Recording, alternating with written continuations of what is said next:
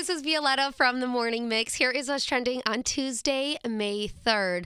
I know the biggest night in fashion was last night, and you can't get enough of it. Just kidding. I know. I annoyed everybody on the show today by talking about all of the fashion at the Met Gala last night. So we're not going to do that. No. Pete Davidson, the SNL comedian, he performed his first stand-up show in 3 years. It was called The Netflix is a Joke, the festival in LA. Kim Kardashian was there to support him. And the headlines, though, coming out after the show, you could see a new tattoo that Pete had gotten. And it looks like it is the initials, the first letter of each of Kim Kardashian's 4 kids. Kim Kardashian's dress from the Met Gala also trending. We have to talk about it. She wore the iconic dress that Marilyn Monroe wore back in 1962 while singing Happy Birthday to President John F. Kennedy. The dress is adorned with more than 6,000 hand-sewed crystals, and this is the first time that somebody has worn it since she did that night.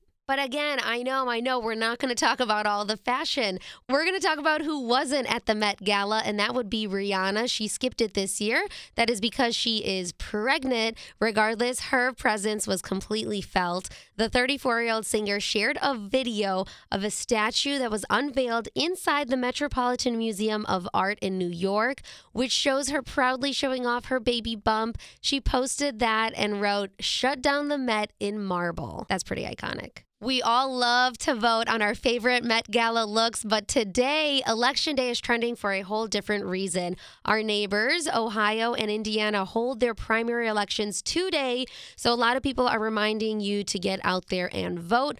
Our primaries here in Illinois are not until June 28th, but if you're in Ohio or Indiana, today is the day to go voice your opinion with a vote. That was your flash briefing. I'm Violetta from 101.9 The Mix.